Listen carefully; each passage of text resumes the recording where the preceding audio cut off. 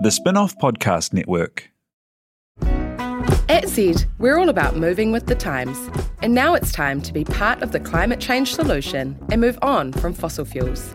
As a company providing fuel to people all over the country, we also know we have a real opportunity to lead that change. We're committed to keeping Aotearoa moving by providing the right energy for everyone. We believe that innovation in fuel and how it's used can make a huge difference to our planet. Find out more at z.co.nz. The Fold is brought to you by oOh!media, making brands unmissable and public spaces better across Aotearoa.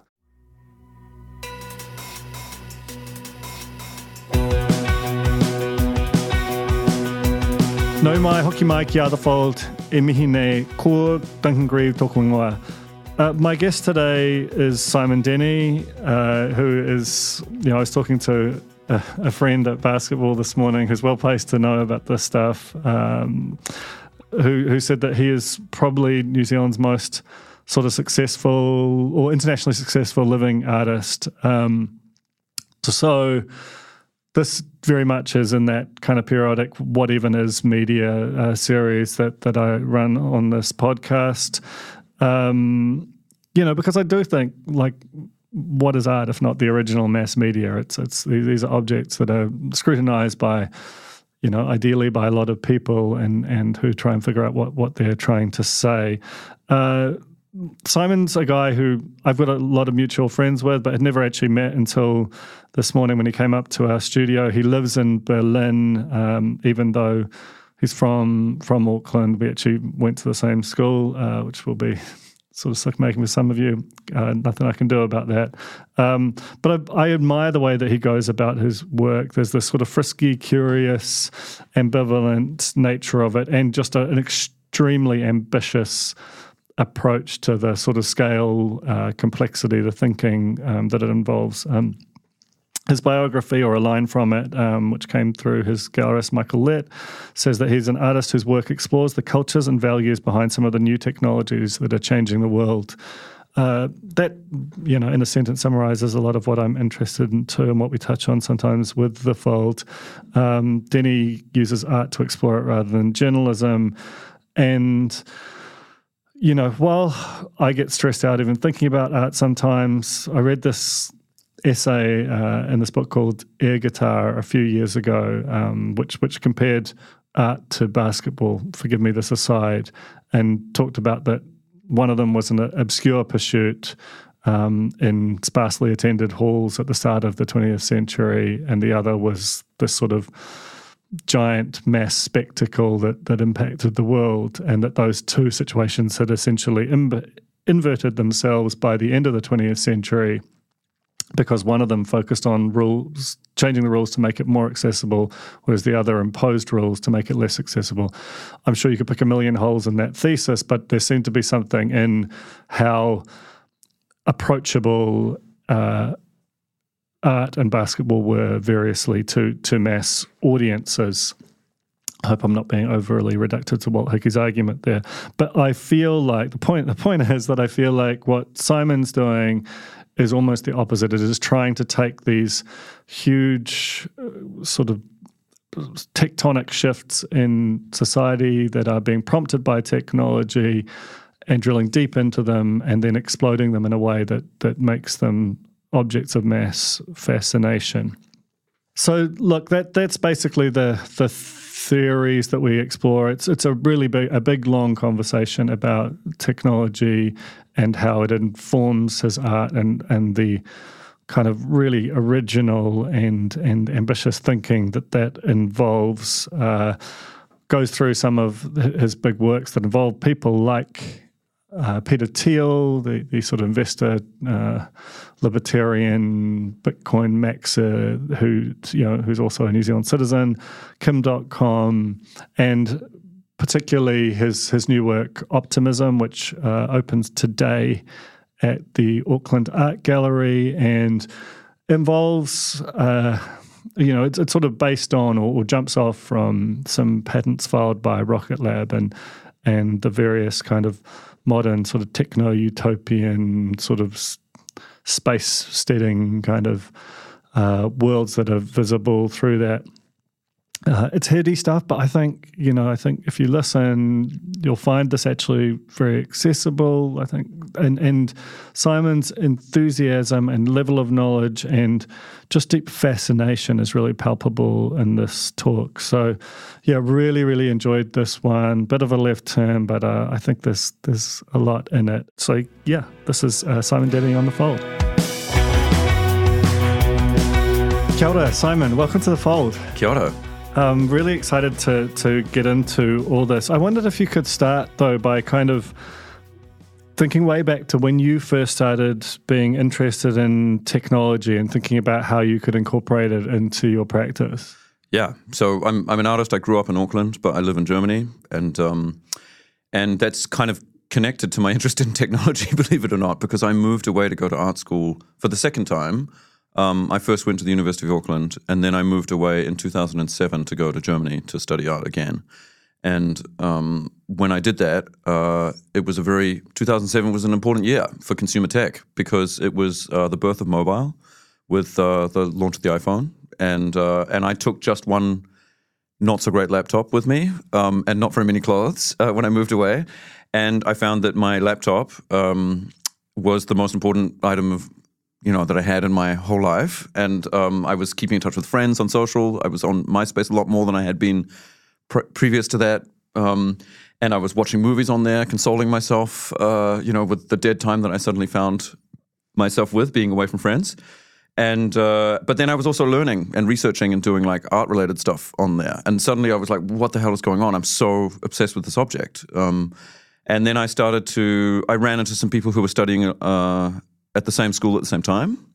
And they were all really interested in technology and technologists. And I started to think more about who was making this object and why they made it and why I could do this and not that.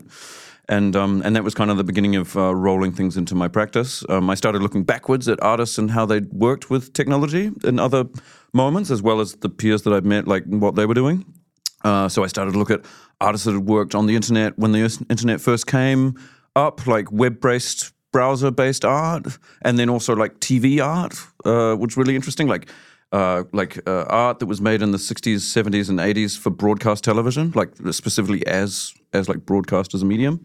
And then earlier and earlier, like modernism is like full of, stories of artists grappling with how it feels to use technology as it emerges, I mean, and because as you just pointed out, there's a sort of a lineage of artists wrestling with technology, but at the same time, it did feel like you were early to recognize that that technology, or particularly the sort of technology enabled by the internet, was going to be the kind of consuming socio-cultural, political factor of our lifetimes. And I'm kind of curious about how the art world responded to that. You almost placed a career-sized bet on that in a way. Yeah, that's true. I mean, it was like, as I say, kind of 2007 onwards was a bit of an inflection point, because for those of us who like to periodize things, that was the beginning of a kind of second generation of the consumer 2.0. web. Web 2, exactly. So social web, user-generated content, and that type of thing was like just starting to be really important. And like Google was suddenly everybody was looking at images through Google. And I just was like, it was affecting all of my peers so much directly that I was just like, yeah, there's so much here. But yeah, I mean, it wasn't, there's an interesting history of art, if I can be very broad about it, where artists have been dealing with media for a long time and new media. And there was a moment in the 70s where that kind of broke off into a kind of subgenre of art called new media art. And there was like a whole kind of history made from there, but it wasn't kind of the mainstream art anymore. And the mainstream art world, if I can, categorize it like that, tended to shy away a little bit from looking at new media and new platforms. And I think the Web 2.0 moment was a moment when that kind of traditional art world couldn't look away anymore. They were clearly selling JPEGs through emails. The commercial world was changing. And also, like, your social media profile was just so important to your stature among peers and friends. And it was clear that that had a relationship to, like, how you communicated your work as well. So I think there was a bit of an inflection point. But, yeah, there was also some tensions, Huge amount of tensions. Yeah. And that feels like where you have kind of built your your whole, at least spent the last 15 years kind of exploring those tensions. And even as you're talking, it feels like you're sort of nodding at the fact that these things aren't easily reduced into a binary of this is good or this is bad, which is a big part of what has made technology so sort of hard to deal with for the rest of us, because we're used to, I think, dealing with this kind of or simplifying things, and this is almost like the most complex and hard to simplify element to it. And what you described in terms of artists selling art as JPEGs via email, which, like, how did the sort of reducing art to something that can be kind of infinitely replicated and traded, how did the art world, from your sort of position, respond to that as a sort of a fundamental bedrock of the digital economy? Yeah, I mean, as I say, like at that time, like email was like the big kind of late game changer to the art profession, right? Instead of walking into a gallery and buying something, if that was the main way that people came into contact with work, very small shops with very passionate people running them. Now those passionate people were sending emails with JPEGs in them, images of work rather than work itself, and so that just changed the scale of things, of how it was, how things were sold. And then at the same time, art fairs were becoming a really big deal, and that was a place where sort of a one-stop shop, kind of a trade fair environment. These things had both existed for a long time, like selling art and photographs and letters had, existed for a while. And also like art fairs actually started in the 60s and 70s as well. But there was a kind of a velocity that was reached in that Web 2.0 moment when it was kind of, clearly the main way that things were happening in a different way. And then that later accelerated into Web 3 and this kind of much more direct, literally selling JPEGs as art, which I think happened in the last 5 years, where there was this NFT boom, right? And that was something else again. Yeah, can we talk about that? Because I personally found that a really interesting moment, and that there was sort of a complexity to it that was extremely reduced by the sort of sneering caricature of how it was framed at times. Yeah, because the fundamental of the idea that if we're going to move our whole society online, it would be cool if there was a way of compensating artists for creating their work as they move into that environment. That didn't seem so offensive to me, even though that was the general global response. I wondered if you could talk about your reaction to it, because you also participated in a way that, as is typical for you, contained a sort of an ambivalence, or at least a kind of some good jokes about technology. Yeah, I mean, I was very aware of crypto when it came up in the early 10s, because my friends were using it to buy drugs. That was like the first time Bitcoin came up for me. And then when I started to talk to technologists, as I started to become more embedded with my own artistic research in technologist communities, I get to know founders of companies. They were talking about Bitcoin a lot. And there were like stories about how transformative it could be in so many different ways at that time. And so right at that moment, I started to pay attention to artists who were experimenting with that as a new way of working, right? So there were people attaching Bitcoin, they would attach a JPEG to a Bitcoin token and say, hey, this is a linked item and you can track this and sell it. It's sort of proto NFT, but it was very, very small and hardly any people understood it. And then I kind of like a few more people kind of came in successive hype waves. Crypto, like technology often does, grows in huge waves of hype, and people are super interested for like a couple of months or a year, and valuations go through the ceiling, and then they crash again, and everybody looks stupid who even tried to participate before. And kind of artistic involvement in crypto also did that.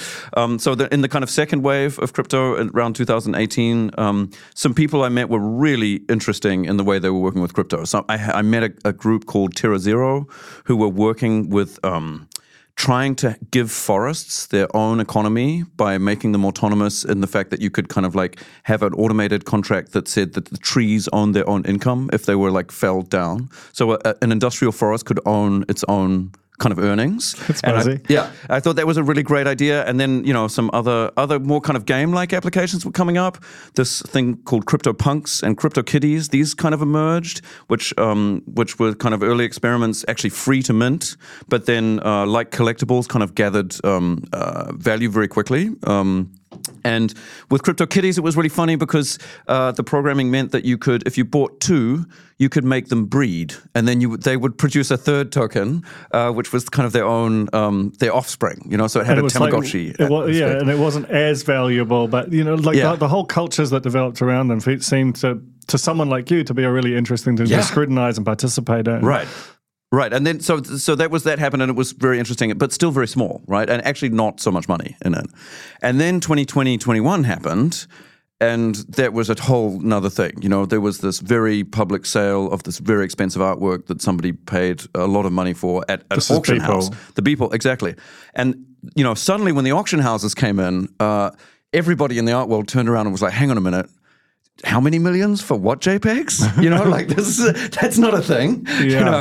And then there was kind of like a frenzy where a lot of people started getting on board. And so I started to do some experiments at that time. I had met one of the founders of the emergent text-to-image AI programs, the guy that would work on what became Midjourney.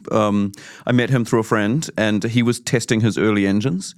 And I'd also met the person who'd worked on doing the cats for CryptoKitties.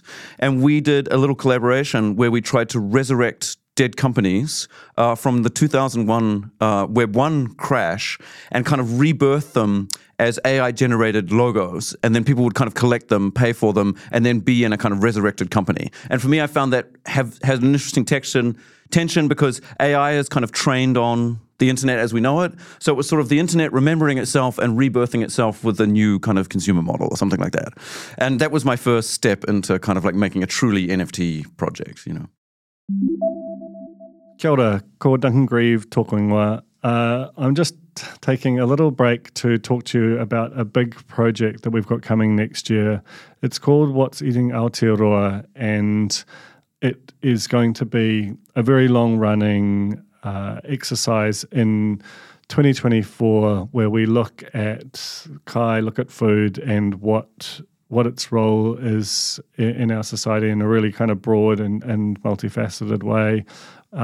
It's going to be deep. Like we're doing long form. We're spending a lot of time with this stuff because it is so central to our lives, and this commodity, which this country makes so much of, has become really expensive. It sort of really impacts people's lives. It's a stressor. It's also a source of joy and culture, and we have always kind of published a bunch on food. Next year, we really want to make it a huge thread that runs throughout the year. To do that is going to cost us money, and there's a huge amount of resource that goes into a project at the scale that we're envisaging. And as a result, we're doing a Pledge Me drive. It's only the second one we've ever done, and the first since 2016. And we're asking for money from our audience. So if you're a member, would love it if you could give us a bit more. If you're not, this is an awesome way to sort of support the spin-off, even if you can't do so regularly, maybe chip in here. The really cool thing is that it's not just you don't just give, you also get. There's a whole array of different kind of rewards on there, some of which are already sold out, one of which is as a podcast hosted by me, which can totally be like a corporate thing too. It's kind of a bargain if you view it that way. So basically there's a whole bunch of different rewards. They're really, really fun. They're extremely spin-off. So if you go to the spinoff.co.nz/pledge me, you'll be able to kind of see what it is we're about and what you can get for your money. I think as of writing, we're roughly 60% of the way there, but to get that last push, because the whole way Pledge Me works is you either get everything if you get to 50 grand, or you get nothing if you don't. So you're If you're a regular consumer of the spin-off, you're probably sick of hearing about this, but we're going to keep talking about it because we are desperate to do this work. And as of right now, we aren't at that number. I know it's a really hard time, but if you've been sort of wavering or thinking you'll get to it, please, run, don't walk to a digital device and see if you can make a pledge to support us to do this. So that's the spinoff.co.nz/pledge me to help support What's Eating Aotearoa. Given the sort of loathing that there was for NFTs around that time, and it certainly escalated subsequently, did people, who were sort of in that camp, what did they make of you sort of participating in that world? Yeah, I think I raised suspicion on all sides, So I think the people that were really true NFT heads and, were thinking that Beeple was, showing the way forward in progressive art and there was a whole new economy emerging. Some of them got my interest, understood my kind of context-rich application of the technology, and others were like, well, this is super complicated. Why would you bother doing something like that? It's anyway not going to be so successful commercially. And I mean, that's the other thing about NFTs, that I think one of the things that people outside of that world dislike a lot is value and price are very closely aligned, right? So if something's expensive, it's good. And in the kind of previous art world, there'd been a kind of a hesitation to say that directly, right? In the museum art world, something can be cheap, but still have a high lot of critical value. You can make an artwork that doesn't sell, that can never sell maybe, like an ephemeral performance, and it's considered to be valuable nonetheless. Whereas in the NFT world, if it's not financially valuable, it's really worthless. So I think I pushed a few buttons moving in that direction. Also, I think foregrounding the idea of a crash at the moment of a bubble peak was potentially not the friendliest thing to send to the community there. Was prescient though. Well, yeah. I mean, I saw it coming. It was bound to come. I guess everybody sees it coming, but when you're really, looking up only, it's very annoying to... Yeah, if you're hodling. Yeah, exactly. So before we get too... into the weeds, yeah. Yeah. I wondered if you could kind of step back. I've been writing a little bit lately about the sort of existential despair some people in kind of pop music feel on some level becoming user-generated content, right. Economy people without ever wanting that, growing up with that in mind. Yeah. And that the fundamentals of the economic basis of music outside of sort of god-tier artists are pretty unpleasant. Do you want to kind of just speak briefly about what the overall impact of technology has been on the art world? Like how's everyone doing? Yeah. It's very much more competitive than it used to be. It's always been a very competitive field, I guess, like music. I also have to say there's, in my little world, my kind of sub-art world, there's a lot of crossover with musicians.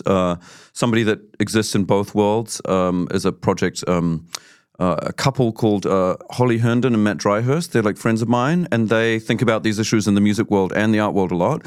And for example, they focus a lot on training sets and how people get included in AI systems or not, and can be compensated for their own creative labor in those training set worlds, and that's both as a visual artist and as a kind of a musician, right? So what happens if somebody brings out a song sounding like you? What happens if you generated something in the style of an artwork where somebody else has made the content? So they're like building projects where you can kind of track whether you've been in a training set, and you can even block training sets scraping up your data. So I think these things are front of mind for creative people, especially digitally working people. In the museum art world, I think the phenomenon has affected the way popularity and reputation grows, right? So visibility in Instagram, followers in that kind of context makes very fast, quick success stories, particularly of work that looks great on the internet, So Abstract painting had a bump. Now figurative painting has a bump. Painting's back in a really big way in terms of the economy. And also galleries are finding it harder to have those small boutique stores. There's larger galleries that have a lot of services and are able to kind of put capital behind certain artists, and they're kind of consolidating. So it's very much the winner takes it all economy is also reflected even in something that feels more offline. I think in relation to these economies that are more kind of like contingent on the internet, if that makes sense. It does. I mean, and then let's go from going very broad. Let's go very narrow. Yeah. Like how are you doing? Because it seems to me, without knowing as much as I should, you do things which require a phenomenal amount of research. Some of them are almost deliberately unwieldy to the point of being, if not unsaleable, like certainly like hard to say. There's a huge amount of resource goes into the creation of them. Yet you seem to be determined to follow this path wherever it leads. Like what you're sort of fixated on this thing, which is our governing reality, but also part of it too. Like how's it going? It's actually going pretty good. I mean, again, I forged my own path, and I think a lot of artists do along their way. They kind of find their little homes, and I have many communities and kind of many conversations that I'm a part of. I like to make big, crazy things that look really great in physical museum spaces. I really love objects. I love texture. I love color. I love, these kinds of things. I also like to make work that's informed, right? That feels like it's related to now, so that people go in and they're like, yes, this is an art gallery, but this is speaking about the contemporary experience, right? And weirdly, some of the bigger, crazier things are some of the things that do better for me commercially. Like it's some people really want ambitious things. Some big collections and big museums, that's exactly what they're after. And actually, sometimes when I kind of scale down, I think, oh, maybe I should make a painting now because that's a more kind of sane thing to do.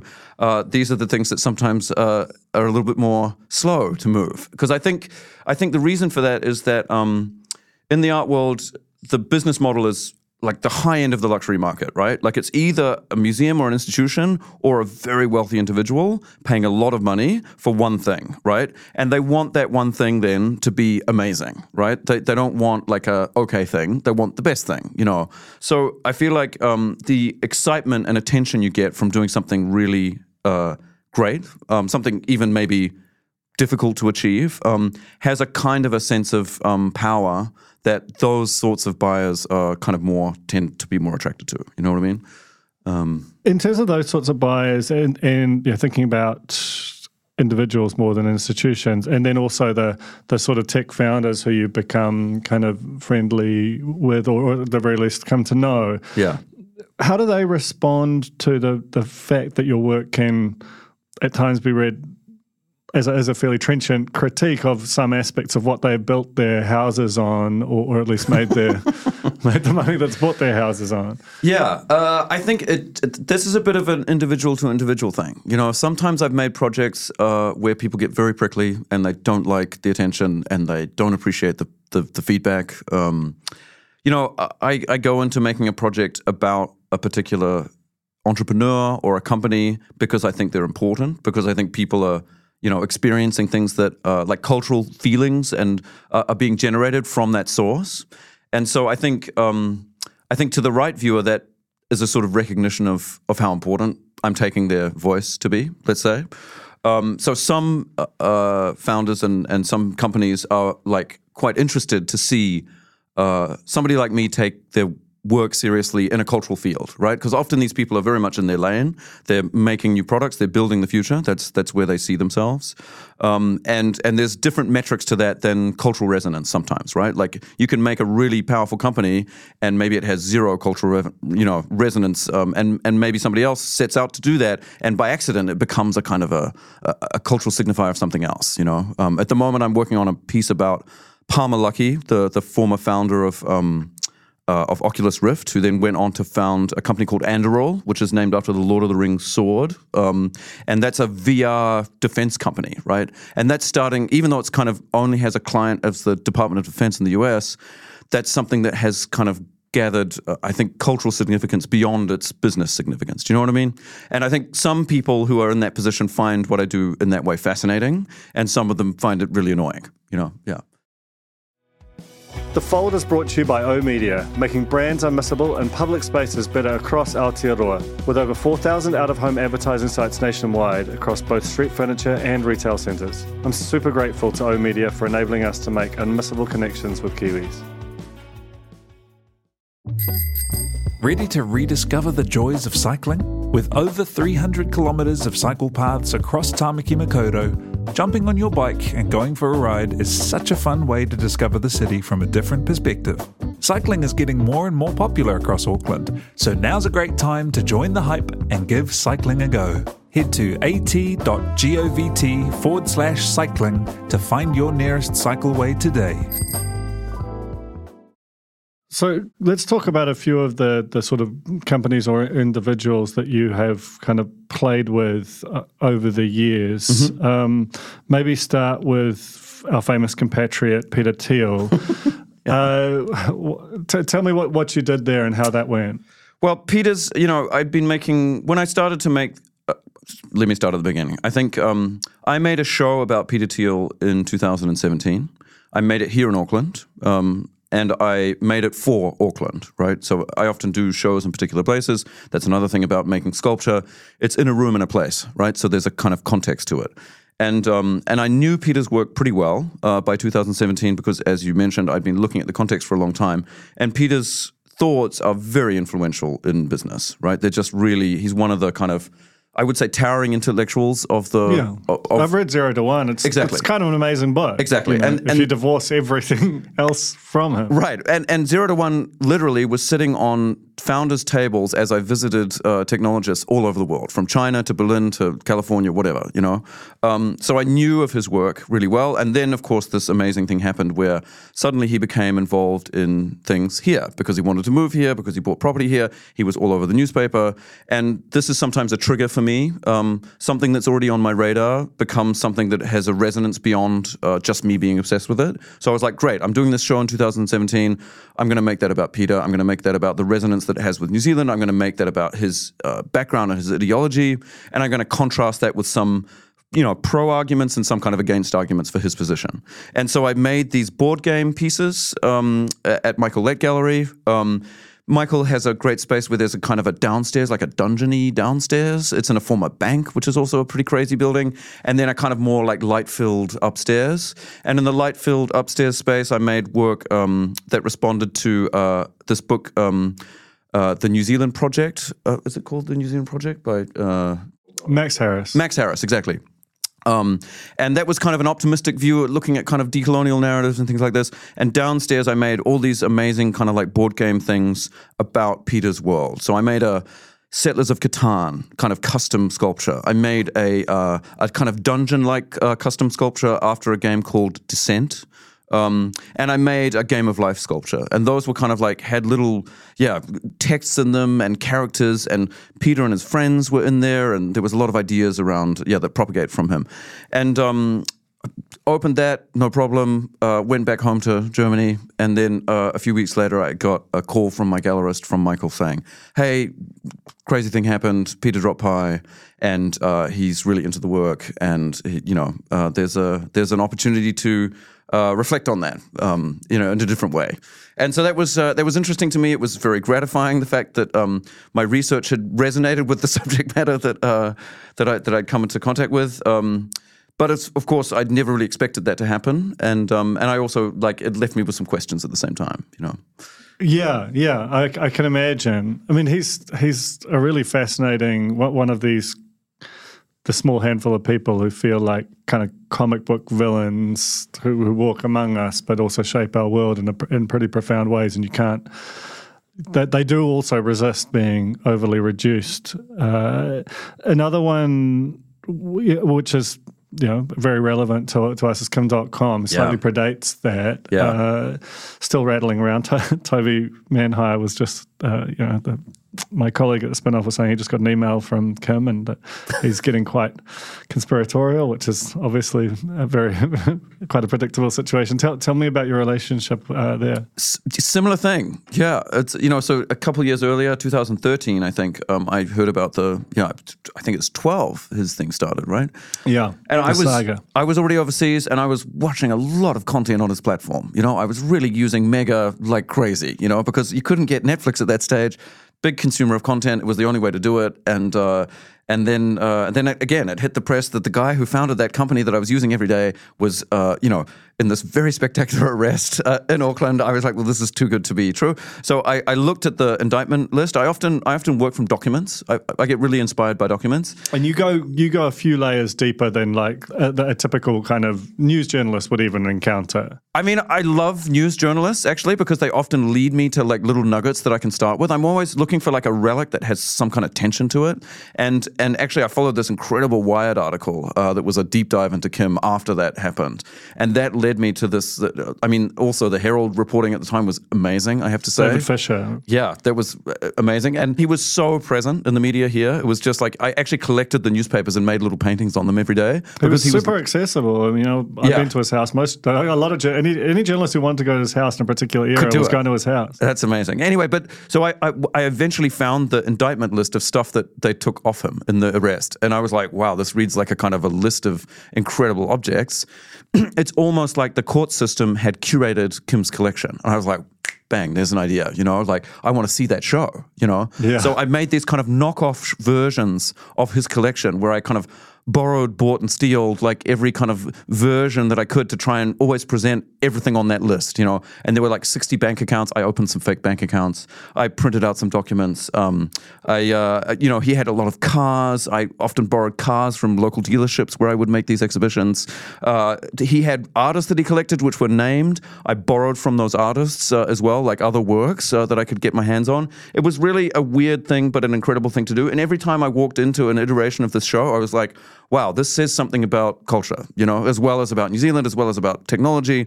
And I kind of felt I was making the kind of low-quality streaming versions of his collection. I was about to say, it feels like a degraded JPEG. Yeah, exactly. So that was the core of that. And again, at the time, I made a version of that in Wellington. So I made it at the University Gallery in Wellington. And at the time, I think Michael again reached out to Kim's people and said, "Hey, this is happening." Kim was keen to keep his distance at that time. Interesting. Yeah, he wasn't very Kim. So again, he wasn't keen to get involved in that. So again, Peter was really interested. Kim was not. Well, that sort of actually leads naturally into another sort of thing I'm curious to talk about, because part of his desire for distance at that time might have been the sort of general legal status of this kind of possibly case that he was wrapped up in. You're also, when you're making these works, you've worked with a lot, with Amazon and kind of some of its, future plans that never quite came off, potentially, thankfully. But fundamentally, there's incredibly wealthy people, often super vain and used to having a huge amount of control over their image, and you're using some of their stuff, and we'll talk more about that with your new work, Optimism, to kind of say things about them that they might not like. Has there been litigation? How is the legal kind of status of what you do kind of run?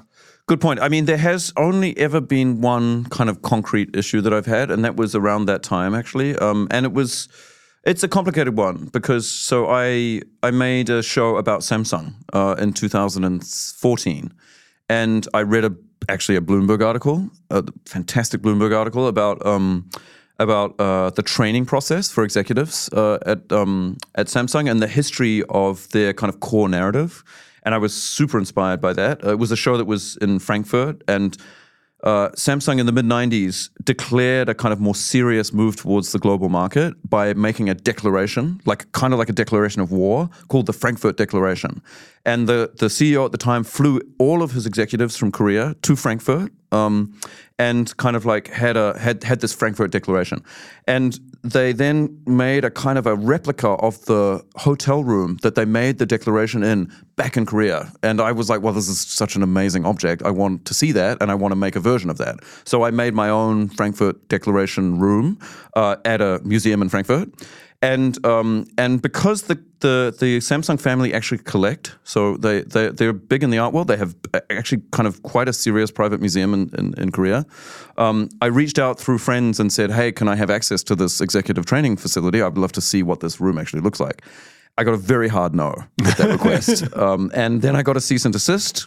And then I engaged my first intellectual property lawyer and said, like, hey, what are the risks of doing this? Like, am I really going to have a problem if I make this exhibition? And the intellectual property lawyer gave me two kind of like tips, which I've since then gone by. What would the narrative be for Samsung if they sued you? Which would be, we perceived together that would generally be negative, that they wouldn't want to draw attention to the thing more than it already existed. So that would be making them more unlikely to sue me because it would come a story by them doing it. And also, were they likely to be able to get anything that they wanted out of me other than that, like money, for example? And obviously, Samsung is a multinational, very wealthy corporation. I was a young artist, not exactly starving, but also I didn't have a huge buffer back then. So we assessed it low risk. A couple of very Samsung senior dudes looked like they came to the opening of that show. And one of my friends who was working with me on the project, who is also South Korean, spoke to them in Korean and said, like, hey, what do you guys think of the show? And they said they were confused and then left. You know, I mean, that's a win. Yeah, for me that was a win. Yeah. That's really interesting. Even as you speak, it sort of points to some of the similarities between art and journalism. You know, we've got this kind of fair use and commentary type protections, which are analogous to Right. some of those which you operate. And I guess let's actually talk about optimism, its foundations, its intentions, and what's it all about? So I'm making a show which opens on Friday, the 1st of December, at the Auckland Art Gallery, which is a new commission, and it's a big thing for me. I did the New Zealand Pavilion for Venice last. This is the next biggest thing I've done here, and it's inspired by the prominence of the emerging space industry in New Zealand. Like again, I often look for things that are reaching a kind of cultural peak in terms of business. And I've been watching Rocket Lab for a long time. I think they're a really, really interesting company culturally. And, I think just this week with the change of government, there's been a space minister. That's correct. And I understand that it's a growth industry in New Zealand. It sort of reminded me of the kind of film moment with Lord of the Rings, where a kind of conflation of kind of national interests and hopes comes with a new economy in a way. And a lot of kind of popular support, but also a lot of government backing for an industry. So I've been looking at making something about Rocket Lab because I think it's a really, truly outstanding company. And I'd been looking into their patents. That's one place I look. So I told you, Kim.com, I looked at his kind of lawsuit. That was an interesting kind of relic that I found in there. I've made a bunch of sculptures that you alluded to also after patent designs, because I think patents are really interesting things. They're particularly technology companies patent a lot of any idea they might have in the future, because it becomes property that they can... Potential future paths are revealed through patent. Exactly, because it's kind of weirdly open source, right? You can claim ownership over idea by making it public. And so I often look at companies' patents when I'm looking at them, and I found some amazing objects that have been patented by Peter Beck and later Rocket Labs. And they were just parts of fuel systems, so kind of technical things, but the drawings of them looked to me like flying saucers. They were very evocative of space megastructures that I'd kind of seen. I'm a big fan of NASA and kind of NASA's work in the 1960s, and there are these evocative drawings that were produced by artists like Don Davis in the 1960s and 70s for NASA, imagining space colonies. And there's a kind of form called an O'Neill cylinder, which is like a donut-shaped thing that spins and then kind of creates a sort of an artificial gravity by spinning. And then you have these amazing kind of curving landscapes inside them, which are very spectacular when they're illustrated, and I think captured the minds of many, many people over many decades already.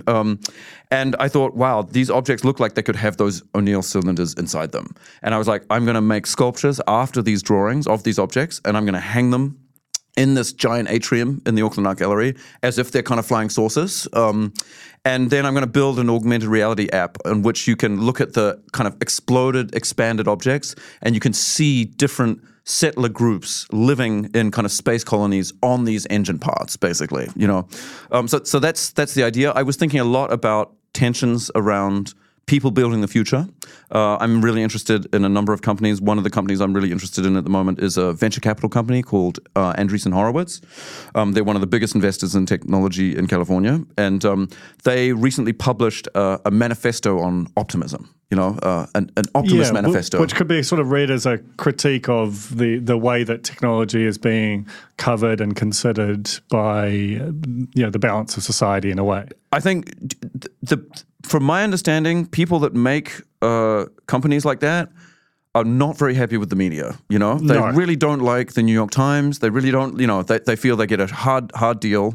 Well, and I think some of that is a correction to the fact that there was such kind of ill-considered coverage of the likes of Facebook in the early years, and it just the same way as like we didn't know what to do with Trump in 2016. Right. There is a sort of a correction, potentially an overcorrection. Like you have to be open to that idea, right? But and then you've seen them. A16Z, Andreessen Horowitz tried to build a media company called Future, which has now been shut down because it's a hard business. It's a hard business, yeah. Yeah. So all this is bottled up in the show. Exactly. So I named it kind of in the spirit of that optimism. I thought also optimism about living in the future. Space is a bit of a trope with a certain kind of founder, Elon Musk, Jeff Bezos. These very visible founders often talk about living off-world, going beyond a planetary species. And it feels also connected to, and this is where Peter Thiel comes in, like the sort of seasteading movement, there's this idea that we are overly constrained and that when you go into another galaxy, you kind of slough some of that off and optimize purely. Exactly. And kind of secessionist movements in general are also very present in those communities. This summer, for example, spent some time at a place called Zuzalu, which was a village that was taken over, a kind of private village that was taken over by Vitalik Buterin, the founder of Ethereum. Ethereum, yeah. Co-founder. And he sort of, made space for a number of people to come and visit. There was also a strong contingent of people in the decentralized science movement, and basically about dreaming up new states, new ways where you can make jurisdictions outside of the existing ones, so you can experiment in ways that are not restricted by state regulations. And that's kind of it's a mainstay for that conversation. I mean, Bitcoin itself, right, is a sort of extra national currency, right? That was one of the things I was always attracted to about the internet. Actually, myself being a migrant, living in another country, I feel German but not. I feel New Zealand but not. I also come from a country which was settled and has a whole lot of unresolved issues around settlement.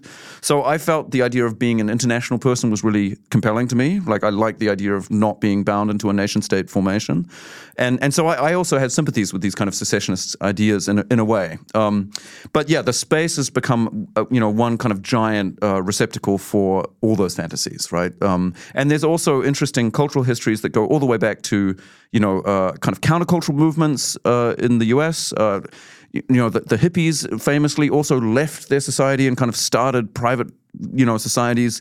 New Zealand had a huge history of communes in the sort of 70s and 80s, some of which ended really badly. State-funded, actually, interestingly. Yeah, at times. So there's a whole kind of history of dreaming of other worlds, right? And I think space is one of those things that kind of captures that sentiment, which is, on the one hand, technological, but also very much cultural, I think, Yeah, while you're talking, I'm also kind of imagining that this kind of ambivalent, interested, potentially even kind of, certainly open, let's put it that way, perspective on Rocket Lab, which is a company that our reporting has pointed to their close ties with like Lockheed Martin and the U.S. Department of Defense. The idea of something that can be read as if not a celebration, that it certainly can be read admiringly about this kind of this company which a lot of people have pretty particular opinions on, happening in the Auckland Art Gallery, a space which is more typically associated with a very different worldview. Has there been any kind of rumblings, or are you anticipating that there might be some kind of prickliness about what you're doing and where you're doing it? I mean, I hope not. I think something like Rocket Lab is something to consider culturally. This is what I mean. And I think that my favorite art deals with the contemporary world and how it feels.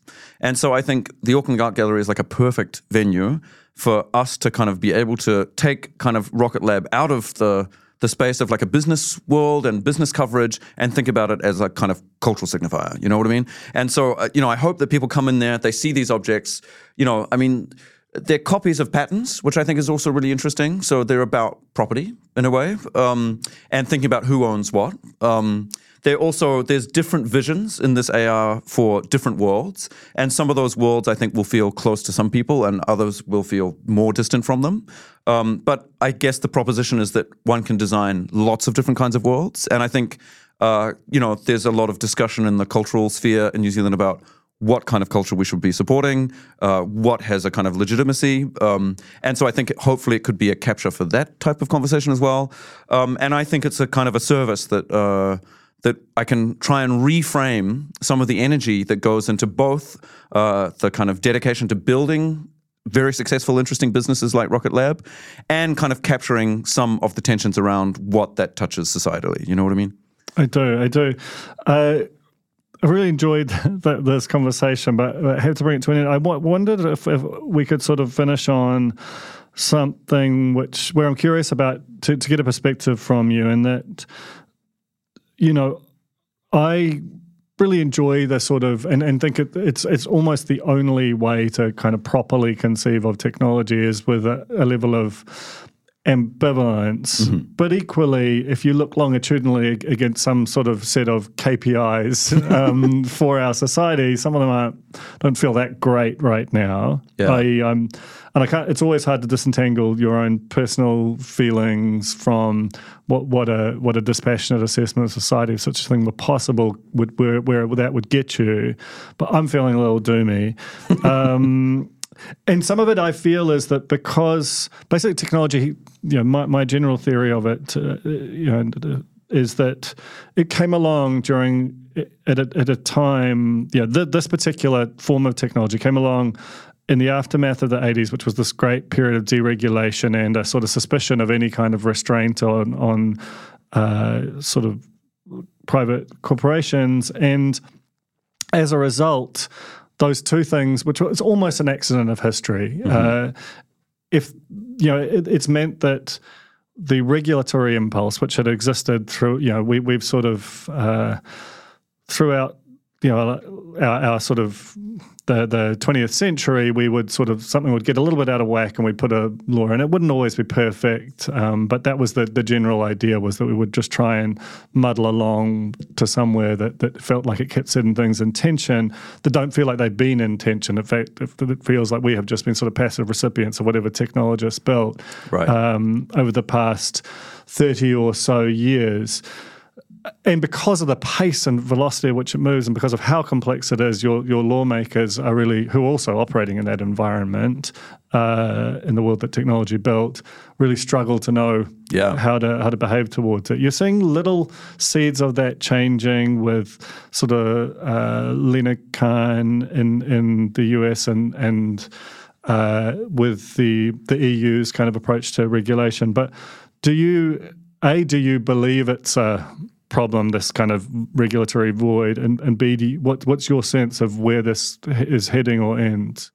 Yeah, great questions. I mean, I live in the EU, one of the most kind of regulatory friendly legal environments, I think, globally for technology. Like the EU Parliament spent a lot of time trying to figure out what they should restrict. And I'm sad to say that they often get it kind of wrong. Yeah, you know? I agree.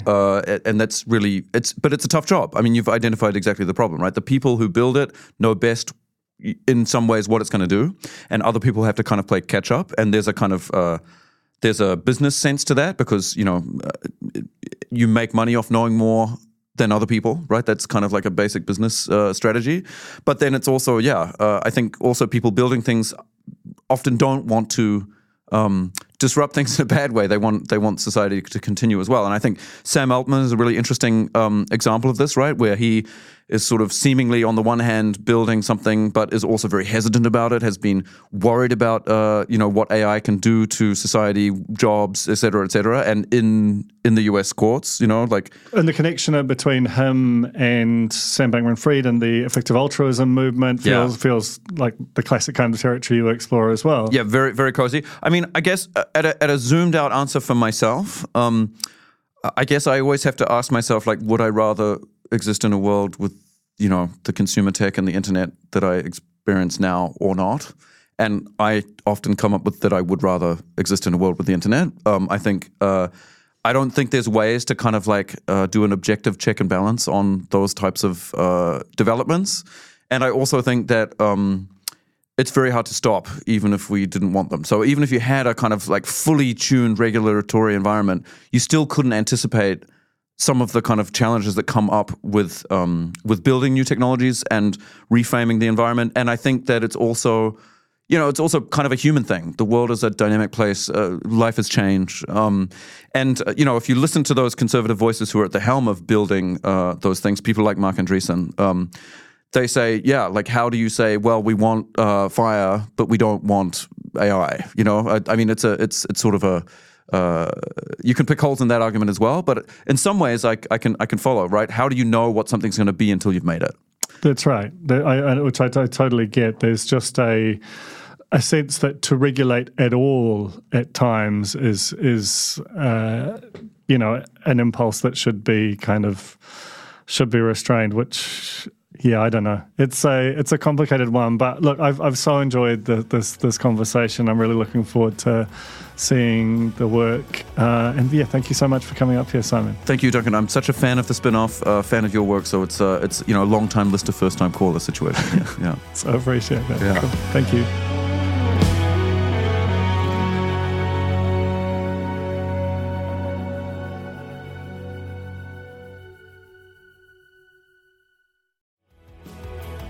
That was The Fold, brought to you by our partners at oOh!media, making brands unmissable and public spaces better across Aotearoa. Huge thanks to oOh!media for sponsoring this episode of The Fold and enabling us to make unmissable connections with Kiwis.